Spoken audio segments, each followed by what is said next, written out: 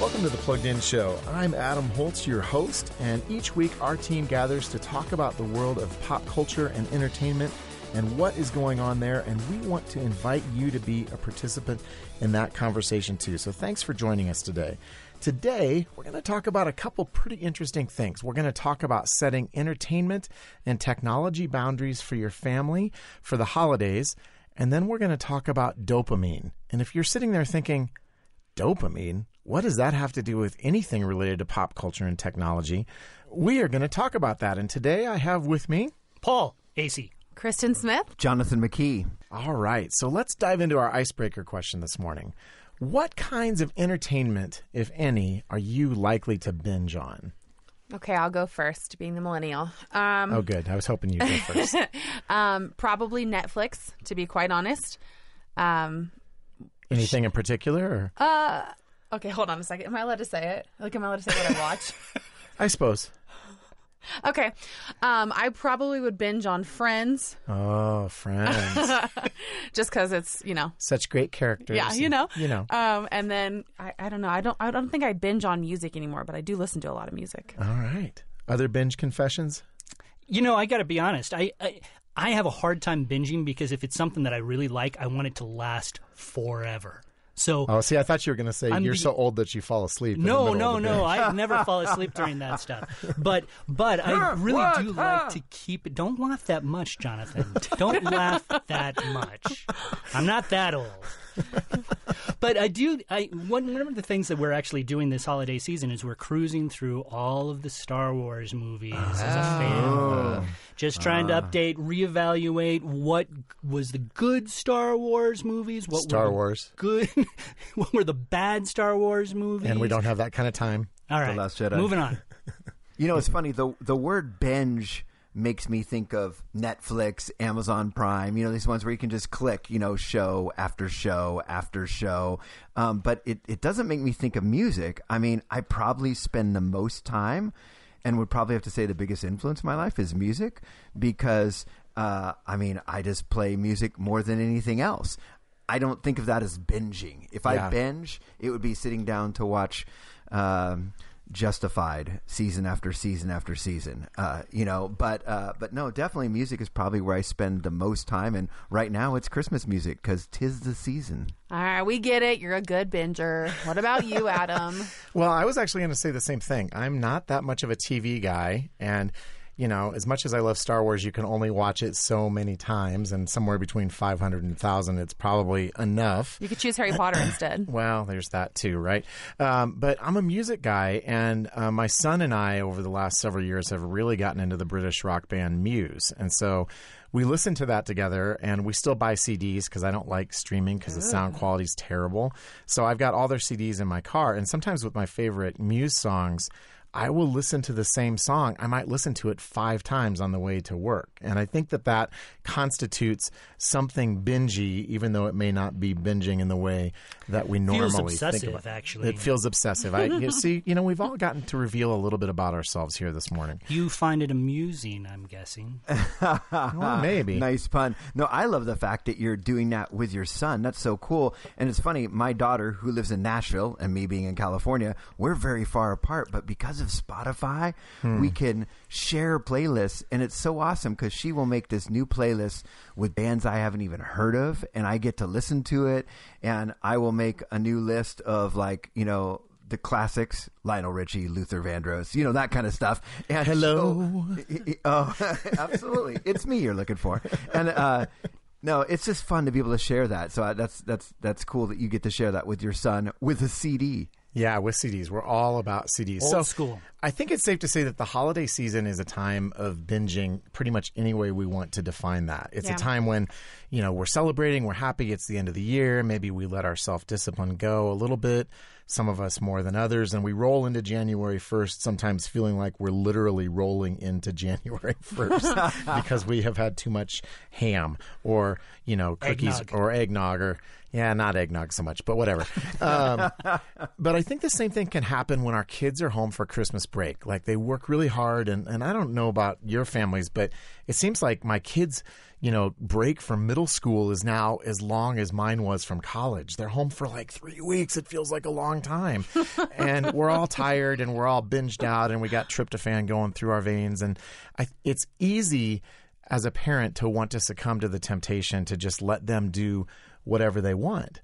But if I let my kids do whatever they want for that entire break, my son would alternate between YouTube and Fortnite for probably 16 hours a day. And I know as a parent, Yep. that is probably not the healthiest thing to do.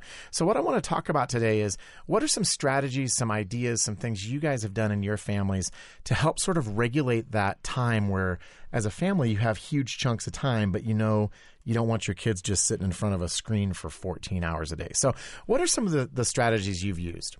I found that it's nice to have some more relaxed boundaries during the holidays, but still boundaries. Okay. In other words, maybe during the school year, it's like, hey, if your boundaries happen to be only an hour of video game time per night, maybe you relax a little bit and say, hey, what do you, and I think it starts with a conversation. Sitting down with your son saying, hey, what do you think's fair? Because obviously it's probably not good to sit down for 16 hours a day. What do you think's fair? And have that conversation of what those relaxed boundaries can look like. But I think even more importantly is looking for opportunities to engage with our kids in fun activities where we're not saying, put that stupid screen away, but instead we're saying, hey, you want to do this? And being able to do stuff together. Yeah, I mean, like I've said before, I only have a 2-year-old, so it's a little different, and only one. So for all those parents who have more than one kid, they're like, you hand him an iPad and let him go. Yeah, exactly. I let Disney Plus be his mom. No, Right. but I think I've had to be really intentional. My husband and I just went for Black Friday, we went to Target and got a bunch of board games and even stuff that Judah can play, like little like fun stuff and Candyland. coloring books. Yeah, just things that we can like play with him and do together so that we have like intentional breaks when we're in our tiny little house and snowed in. Like, how do we utilize this time well? Because it is tempting to say, okay, Paw Patrol for the 700th episode. There you go. Put it on repeat. He won't notice. Exactly. I think I might be a little bit unusual in this because actually during the vacation break, it was actually a little bit easier to keep my kids trained in, I think. And part of that is because we're all together. Like Jonathan was saying, I think that we're all together. We're doing things together, and even if we're diving into a bit of media, whether we're watching a movie or whether we're playing a video game, it feels like family time. And I think that there's something special about those times when you can really gather together as a family. We also just tend to do more traditional things. We're a very traditional family in that we read Christmas stories in the evening. When I was a kid, my parents used to gather us all around. This is going to sound like the cheesiest thing in the world, but I really loved it. We would gather around the piano and sing Christmas carols. Awesome. I think you have Awesome. these really great opportunities to gather together as a family. And my kids, even though they're grown, they're still coming back to do these very same things. Well, and I tell you, the thing is, we have to listen a lot to what our kids enjoy because sometimes our tendency as tired adults is they'll come up and they'll say, hey, can I watch Home Alone? And you're like thinking the last thing I want to do is watch that again, and we need to just sometimes realize, hey, isn't it so cool that they aren't in their room watching something inappropriate by themselves? They're asking to do something with us. We're doing it as a family, right? Yeah, let's watch something inappropriate as a family. Let's watch Joe Pesci's hair catch on fire. But the thing is, so I think we sometimes need to learn to say yes to some of these things because I think in my family, my youngest daughter, Ashley, would always be the one, let's watch a Christmas movie. And sometimes I literally did not want to watch one, but I just learned to just be like, yes, and it was always a good family time. We had this very thing happen the other night. My daughters love Home Alone. And they're like, Dad, can we watch Home Alone? And I had to take a breath because I didn't want to watch Home Alone. I'm like, okay, we can. And here's the other thing. We talk about limits on our kids, but the reality is, as parents, when I get a break, I want to do the same thing they want to do, which is I want to totally crash. I don't want anybody telling me what to do. And for me, my bad habit is I'll watch a movie with my phone in my hand. And at one point, my daughter looked up and said, Dad, can you just put your phone down and watch the movie with us? And I'm like, oh, that's my plugged in daughter. And she just busted me so hard. Like as parents, we've talked about intentionality, but the first step in intentionality is recognizing our own tendency to want to binge and veg out and not do anything. And so I think it was the same night my other daughter got a cool little Christmas themed bingo set. And she's like, Dad, can we play bingo? And I said, no. I don't. Just no. I'm not. But then I thought for just a second. I'm like, you know what? We can play bingo. And I put my phone down and I got on the floor and we played bingo. And so I think as parents, it goes both ways. We want to help our kids set good boundaries, but we have to choose to engage. It starts with you. It starts with you. Yeah, it does. Totally starts with us. Yeah. It's modeling. Well, if you want to talk about strategies that you have as a family for dealing with the problem of too much free time and too few boundaries over the Christmas break, by all means, shoot us an email at team@thepluggedinshow.com. And now I want to talk about something else related to Christmas. The traditional Christmas neurotransmitter known as dopamine. Do y'all know what dopamine is? So dopamine is a chemical. It's technically called a neurotransmitter that your brain produces when you do something pleasurable. Your brain really likes dopamine and it wants more of it. And so when we look at our Facebook account, we get a little bit of dopamine. When we watch our favorite TV show, we get a little bit of dopamine. And that's fine. It's good to feel pleasure. That's not a bad thing. But we're living in such a hyper-stimulated world with all of these opportunities that our brains, some people think, are perhaps approaching something like dopamine overload. And what that does is it makes it really difficult for us to enjoy anything. And so there are some people out in Silicon Valley that have begun doing something kind of interesting. We've maybe heard about tech fast, but they're doing what they call a dopamine fast, which is to deliberately withdraw from everything that is stimulating, not only screens and technology, but even food and interacting with other people, to try to let their brains sort of calm down a little bit. And so I want to talk a little bit about that today. What's your immediate response to that idea? I think it's amazing. I call it the digital detox. Okay. And I think it's one of those things where a good break, it's not saying that, screens are bad or evil, but, a good break every once in a while is a big help. And, our kids don't necessarily want to read brain research and hear how these hits are becoming addictive and all this. And it is fascinating stuff, and some of our students might resonate with some of that if you find an article and read some of that. But I think what they will resonate with is if you, as a family, every once in a while say, I'll tell you what, we're going to have No Tech Tuesday, or we're going to go on this camping trip, or we're going to do something where you just kind of spend some time away. And very often afterwards, they might not like it initially, but afterwards they'll look back and go, man, that was really fun. And so I think it's worth trying. Yeah, I actually have a funny story on that. I'm the oldest of 7, so when my parents would leave me with all my siblings, I didn't ask to have You that would many say no siblings. dopamine for you, right, 1 hour? Yeah. They'd want to play Xbox and do all this stuff, and so they would be doing all these things, and the mom and me would come in. I would literally unplug the Xbox, and I would tell them, go do something productive, go read a book. So I would literally get books out, give them books, or tell them to go outside and play. And of course, they hated it. They're like, you're the worst babysitter ever. And so when my parents would get home, they'd go to tattle on me, but I would just threaten them. And so my parents never found out. But what were they going to say? Kristen made us read books? Exactly. Come on. So weirdly enough, I agree with Jonathan. It is a very good thing to disconnect in a world where we are so constant. And every time I've ever traveled overseas and I can't have a phone with me or can't have one of those things by me, I found that it is the absolute best thing for my brain because I'm present. No, I think that's absolutely right. I think that it can be really hard to be present in this world of hyper-connectivity. I'd be interested to learn more about this study, actually, because, you don't only get dopamine when you're connected with a screen. Right. You get it when you're listening to music or when running. you're running. I thought about Exactly. that, yeah. Exactly. And so I do think that in today's pleasure-driven society, Yes. we do get sort of addicted to this idea that we need this dopamine all the time. We need to feel that hit. And I think that sometimes it can be a little like dessert, where if you eat dessert all the time, all of a sudden all that cotton candy doesn't taste that good anymore. That's right. And I think that you need to withdraw from that a little bit and really get back into a more balanced state of mind. So I think it's a great thing. I wish we could do it here at Plugged In. Unfortunately, we couldn't do our jobs then. But Well, you know what? I think sometimes when kids try it, they realize that less is more. I remember reading about this study literally in 2018.